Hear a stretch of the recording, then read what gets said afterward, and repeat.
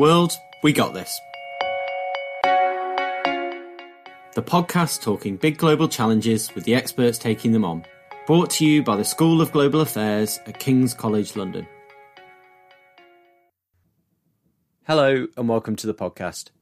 If this is your first time listening, I should say this is part 2 of a 2-part episode entitled Racism is a Health Risk. In part 1, we spoke with Professor Anne Pollock and Dr. Melissa Creary about ongoing health inequalities in the United States. In today's episode, we focus on the UK, as we are joined by 2 King's alumni, Beauty Delame and Mohammed Ali. They host a podcast titled Mind the Health Gap. The podcast is a source of reliable and accessible, uncensored global health discussions and debates affecting the public and particularly marginalised communities here in the UK. We come on later in the podcast to talk about their work and their experiences in trying to change the conversation around global health. But I started by asking Beauty if COVID-19 has simply highlighted existing health inequalities for Black and minority ethnic communities here in the UK. I think a lot of people don't realise just how interlinked the world is, public services are, and how things are just not happening in silos. So the social inequalities that persist in society, as Sir Michael Moore put it best, Mohammed, I know you're a fanboy, in his book, The Health Gap, he reminds us that health inequalities that persist stem from existing inequalities in society. And so by extension, they are always unjust. And the only way we can really rectify them is by looking or approaching it through a social justice lens. And racism is very much part of this. So racism is a public health issue for that reason. It's a social determinant of health. And the reason I say this is because if you consider how society treats Black people, we're most likely to have poor housing, we're most likely to have lower paying jobs, we're most likely to live in less economically developed or advanced areas. It's not a surprise. It's sad, but it's not a surprise that COVID-19 disproportionately affects us. And it's not just reflected within this pandemic, but any other area of health. If you look at mental health, we have disproportionate prevalence rates, reproductive health. Really, every single area of health very much reflects the standard of living we have throughout society. So to answer your question, yes, this definitely portrays a much wider pattern of inequalities in society.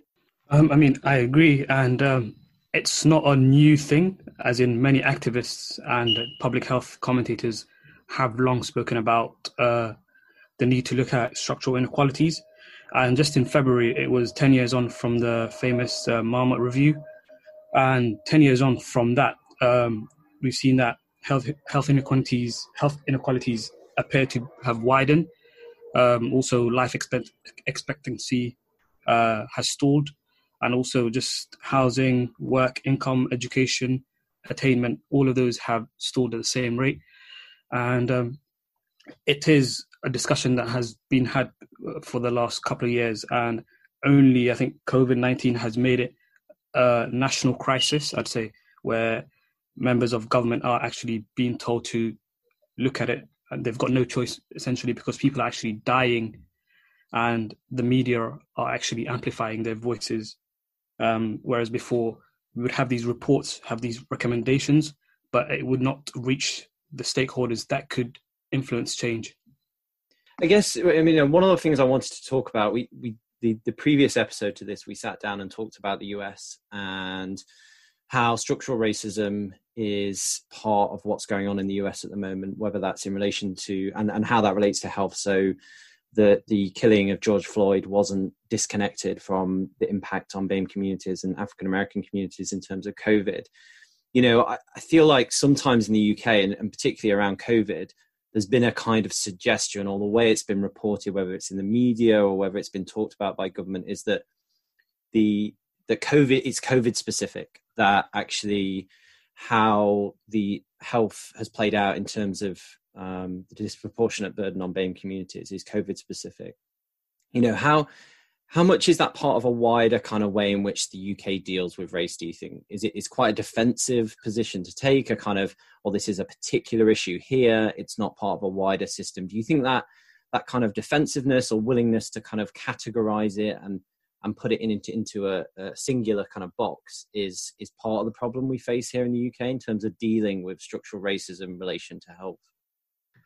I mean, that is true, where a lot of the lenses that people are looking through structural inequalities and racism is just directed to issues of, say, COVID, or quite just simplistic interpretations. Whereas if you actually look at structural inequalities and racism, you'd see that the NHS, our national health system, shares data with the Home Office, and that is just one aspect where people who do not have the right documentation or right status of living in the UK cannot attain the health services, and that is just one facet of how it's structurally placed. And where doctors are now part of the group that enforce the Home Office Home Office legislation, which isn't the role of a doctor or a health professional.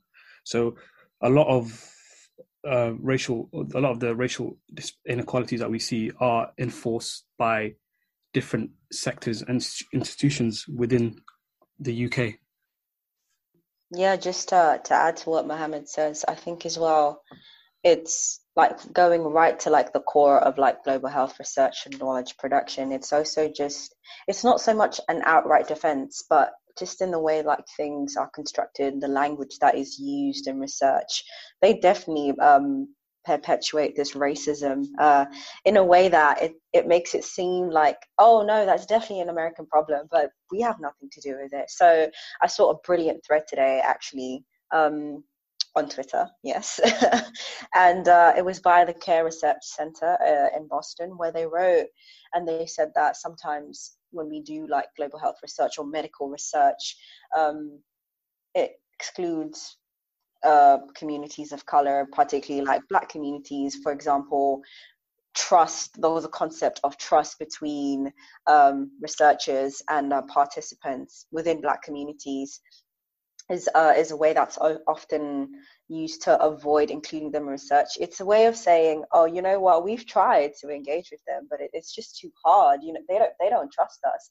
And if you consider like the history of racism in medicine, why do you think it is they don't trust you? You know, so as Mohammed say, absolutely, this defensiveness and failure to fully recognize racism in society transcends and spills over into health.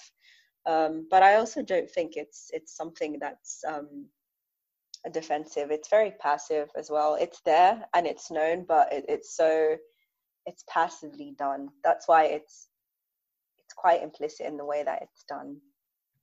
Beauty, one of the things that you mentioned in our conversation ahead of this podcast was that an example of inequalities and kind of institutional racism or bias within healthcare is around childbirth, and the fact that often, well, in fact, Black women do disproportionately affected in childbirth in terms of various different indicators.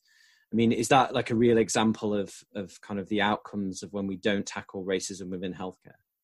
Oh, absolutely. I know Anne has been doing a lot of work around this in a US context. She probably gave an example of Serena Williams and her birth story, but it's very much an issue. And, you know, after that came out, a lot of women in the UK actually were like, hang on, we have the same issues. You know, they're like 5 times more likely to die in childbirth. Infant mortality rates and the likes are incredibly high. And I'm so glad you've mentioned lived experiences, because for ages, Black women, and, you know, in wider context, Black people have been speaking out about health inequalities and issues to accessing healthcare. The issue is a lot of our experiences are not validated by evidence-based data, and that's largely due to a lack of indulging with these communities. So I think firstly, we need to stop pathologizing Black people in the community and Black women in this context, and listen to them instead. So have research that is led by them, that actually includes them and their needs. But I also think it's much wider than that. It doesn't just stop there, because it's actually a systematic issue. And I don't want to completely shift the blame onto us and say like, oh, it's a problem that we should just deal with. We should have the solution, because if we're not changing the system that we're going into, I don't particularly think that would change health outcomes. So like, there needs to be a complete restructuring of how we understand issues affecting Black people. And it's not just within tip boxing, implicit bias trainings or diversity trainings. I think for workers and health professionals, I think right down to the knowledge production, how we understand the differences and in the experience of health for Black people and Black women, being exposed to these experiences in their teaching, how it's taught, who it's taught by, being very active about this for change to actually come about, for these things to actually matter and make a difference for Black women, but also for Black people in other areas of healthcare. I agree with everything you said, and also just to reiterate the use of community, mobilizing those in the community, as well as making sure the community is represented. One way of doing that is basically utilizing faith-based organizations. With a lot of people from the BAME background, the point of information and contact is through not the usual means, so either through community centers, through churches, mosques. So having partnerships and including them when it comes to decision making, I think that is one way of actually cultivating and having more people from that background involved in research. And I'd say it's probably one of the best ways of recruiting people to look and explore these lived experiences. And also making sure that the research that are done and completed are meaningful in a way that it improves health outcomes for those communities. And we go from research to policy enactment. So people know that, okay, the research that my community has been able to give data has been utilized in a good way. So it's improved our health outcomes and it's improved our way of life, and we'll be willing to do it again, or willing to involve other communities at the same time. I mean, one of the things that we spoke about with Melissa and Anne was the fact that actually that there's been a building up, whether it's Black Lives Matter or whether it's Rhodes Must Fall, that these issues around race and racism in both the UK and the US have been bubbling away, particularly I think with young people in terms of their push for change.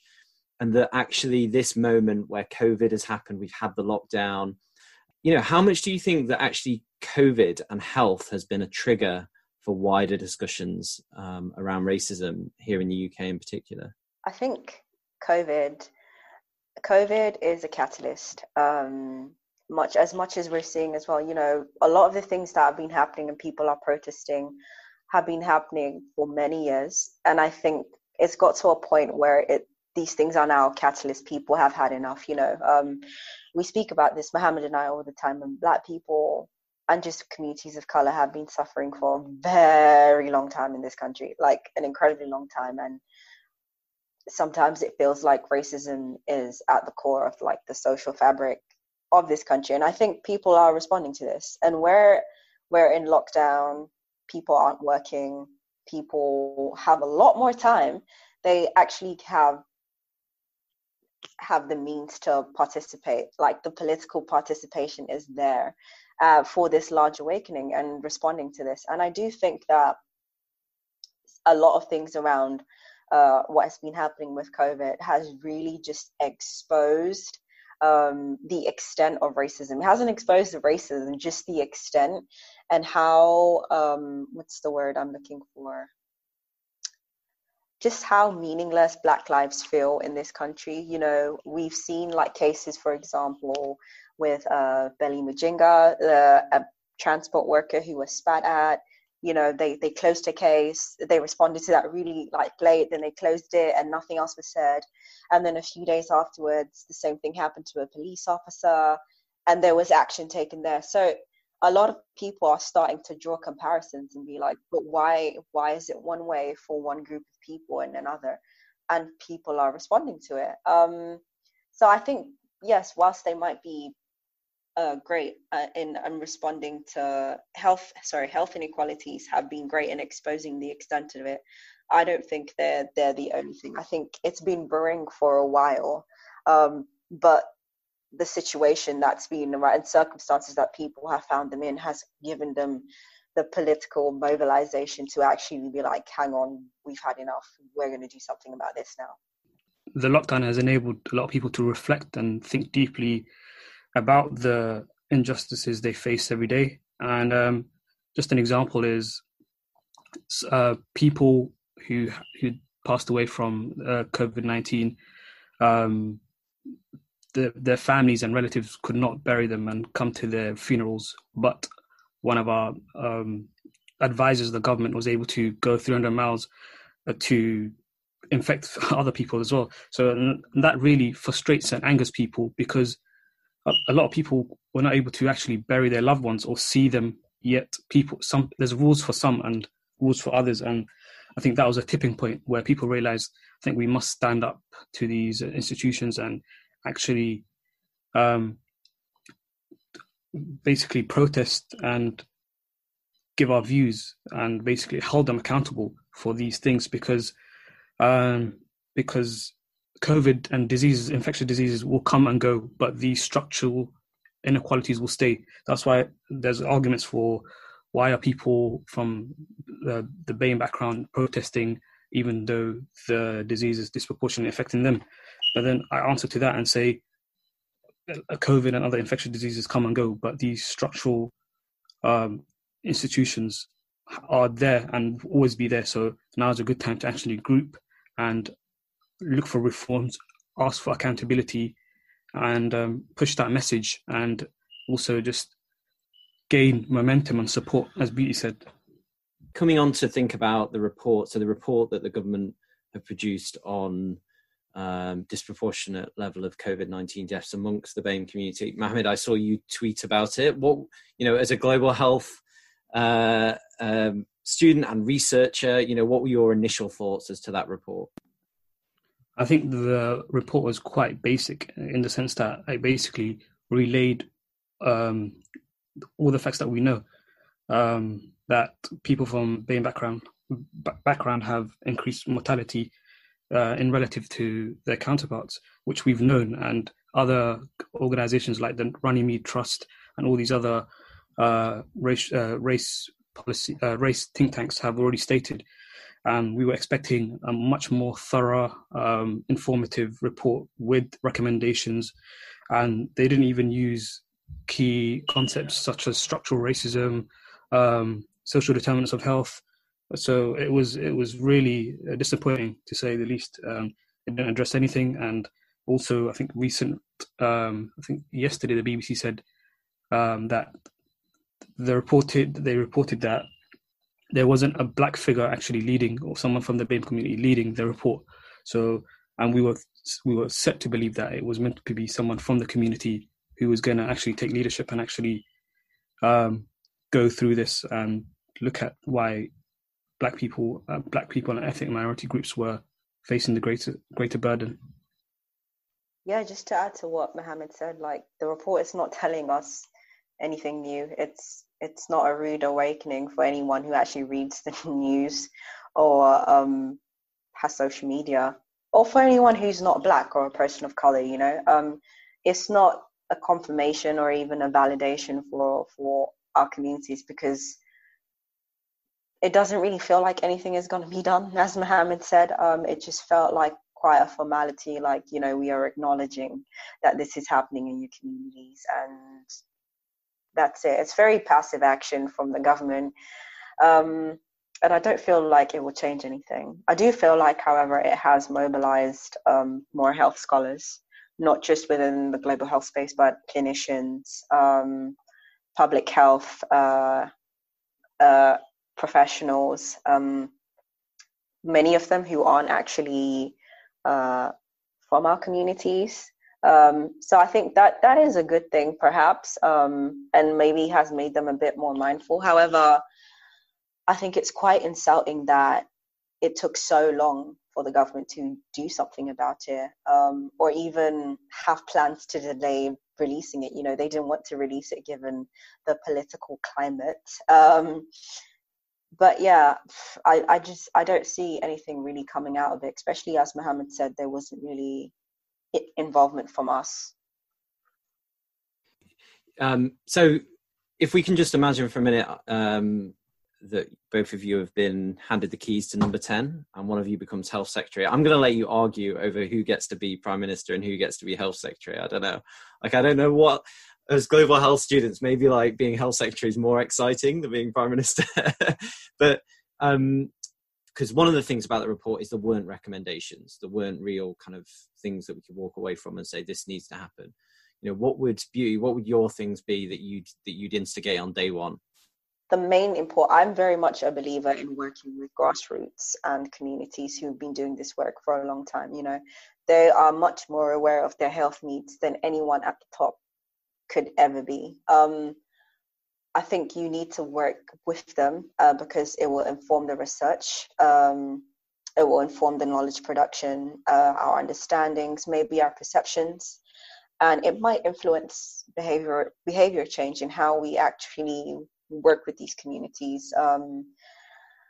I think we should, as Mohammed said earlier on, we should allow the members of these respective communities to feel empowered, not just by giving them a voice, but by also like giving them tools to imagine a space and a future that is accepting and accommodating of them and their health needs. So if I was in number 10, I would definitely be health secretary, by the way. I'm not a very diplomatic, so I cannot be prime minister. But definitely working with these communities and grassroots organizations who've also been working with them. And I don't just mean, you know, imposing on them. I mean, actually working with them, letting them lead research, letting them lead interventions, and actually provide them with funding. You know, a lot of the time we talk about these things, but we forget more technical stuff like funding, where's money coming from, you know, that kind of stuff. Yeah, Mohammed, you're prime minister, so you know, Beauty has made you prime minister. What would your recommendations be, or what would the changes you see? With me, I would also go for just a national strategy for action on the social determinants of health. So understanding diseases within housing, how housing affects that, within income. So maybe looking at social security safety nets, having people, because what you're seeing right now with the COVID situation is key workers are those who are from BAME backgrounds and they can't afford to basically not work. And some of them are not entitled to sick pay. So having a social security net that now allows as many people as possible to work from home or potentially have a safety net so that they can actually not be at the face of diseases or the face of any burden. And that is just for COVID, but as well as just for future recommendations, social security, so increasing the social security net. Early interventions to prevent health inequalities, so potentially starting these interventions, these health promotions during school, from embedding it into school curriculums, having school governors enforce this at primary level, school level, secondary school, and ultimately community involvement. If you see them as stakeholders, I think that is a better approach rather than some people that you need to help.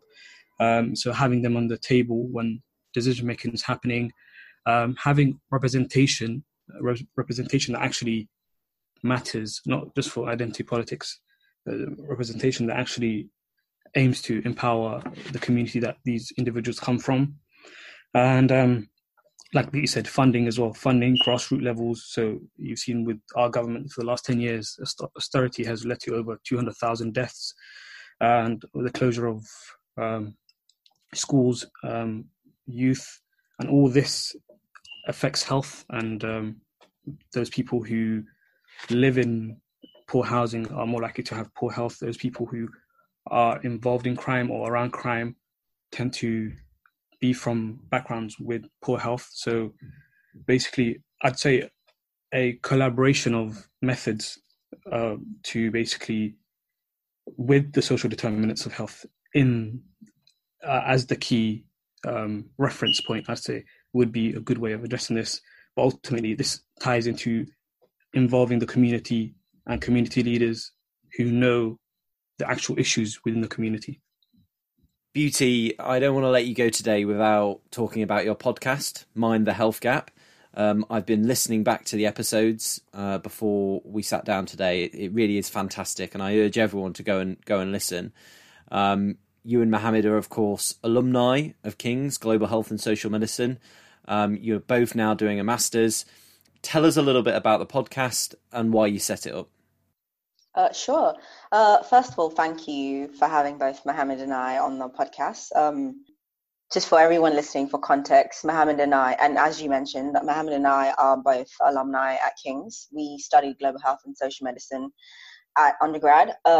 We've been really good friends since first year. There were very few people of color in our course, and we just started having like these great conversations regarding global health, ways we could decolonize, and create a space to speak on issues largely affecting marginalized communities.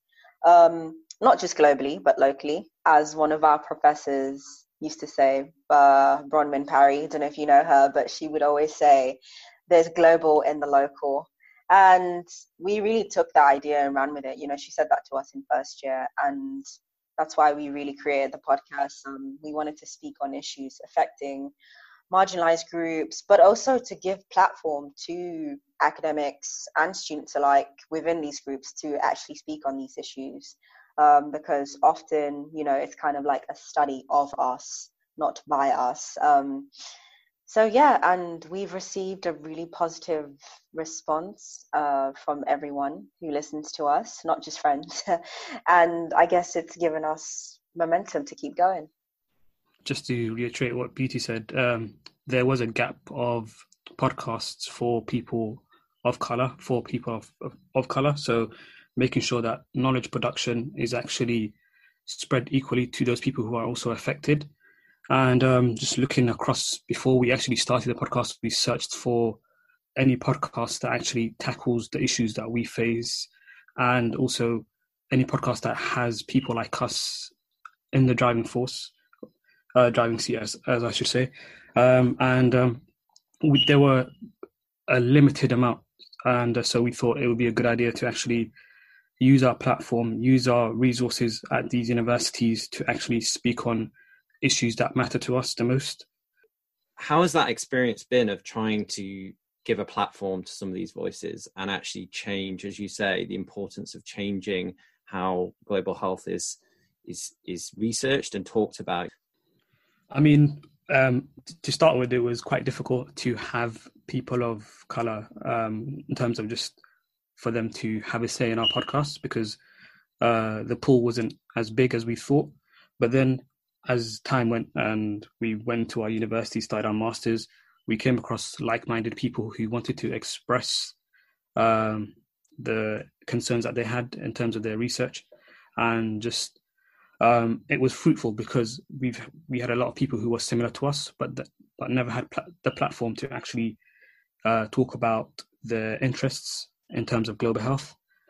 And we've had also people come up to us and actually approach us, and it's traveled. Our podcast has traveled the long distance, and people are willing to come and actually speak and talk about their experiences. One thing that's been really great is when we first started with Mohammed, it was just like, okay, like we're going to talk about these issues, but how do we talk about them? You know, are we allowed to do we have to use academic language? Are we allowed to swear? Are we allowed to do that? How do we speak about these kind of things? And we just went into it being ourselves, and quite a lot of young people that look exactly like us, have said to us, you're speaking about something in a way that's accessible to me. And I think that's quite powerful for us, because a lot of the time, these academic discourses to do with our communities, you know, there's so much jargon to it. There's like, there are a lot of, how do you say, academic walls. So not just like in terms of like the journals and accessing them online, but actually like who can participate and understand in these conversations. And Mohammed and I just speak about them like we're talking about, I don't know, a soap. And it really resonates with people, and they understand, and it's things that interest them. They're not locked out of the conversation. And I think that in itself is important, because there are a bunch of things that affect our communities that we're not even aware of, but they're not accessible to us in the way that academia presents them sometimes. And as Mohammed says, it was quite hard at first, because how do we approach people to speak on this, you know, without them feeling like, oh, it's an attack on other people or leaders within the field. But it's been great so far, you know. Yeah, it's been a good experience. Well, look, guys, it's been an absolute pleasure having you on the podcast. I've really enjoyed the conversation. It's just really great to have you on. I know that you've got a new season of the podcast coming up. Tell us a little bit about it, what's going to be in it, and maybe who's going to be in it. So Mohammed and I, we didn't want to be too COVID focused. We've been sharing a lot of stuff on that, but also there are a lot of things that have emerged from the lockdown and COVID, and one of them is the presence of addictions. And that's something that Mohammed and I are looking to explore in our next kind of like season for the podcast, especially a lot of addictions affecting young people, which may have been exacerbated by current circumstances or have always been there but not really touched upon. And for example, this includes like gambling, the rise in vaping, like a lot of things you don't really think about but you see. So that's something we're in the process of sorting out. Once again, we're going to have a few academics who this falls in line with their research. A few students that look like us will be contributing with commentary. Yeah, I think addictions has been on our list for quite some time, and it's been exacerbated. Researchers, COVID-19 has actually exacerbated the situation, and just everything is just so political in the sense that, again, betting shops, bookies are always placed predominantly in areas where there's a lot of poor people. So Right. everything is global health. So that's why we've chosen addictions. It sounds fantastic, and I'm looking forward to hearing the first episode. Big thank you to Mohammed and Beauty for joining us on the podcast. Thank you so much for having us. Thank you. And thank you for giving us the platform to actually express the research and what we're doing. And I think this goes a long way of actually, this is one way of actually helping the cause and having our voices amplified so that we can actually have more people that are aware of what we're doing. A big thank you to Mohammed and Beauty. As I'm sure you'll agree, they were fantastic guests. Please go check out their podcast, Mind the Health Gap. You can find it on iTunes and Spotify. The conversations they are having are so important, not just to the future of global health, but also in terms of wider discussions around society and public policy. You've been listening to the podcast World, We Got This, brought to you by the School of Global Affairs at King's College London. To find out more about the podcast and our work, head to our website, kcl.ac.uk/World We Got This. Here you'll find a full list of further reading materials. This podcast has been produced by James Bagley and Julia Stepowoska, with editing by Rachel Wall. To help us reach more people, please rate and review us in iTunes, Acast, or wherever you get your podcasts. Until next time, remember, world, we got this.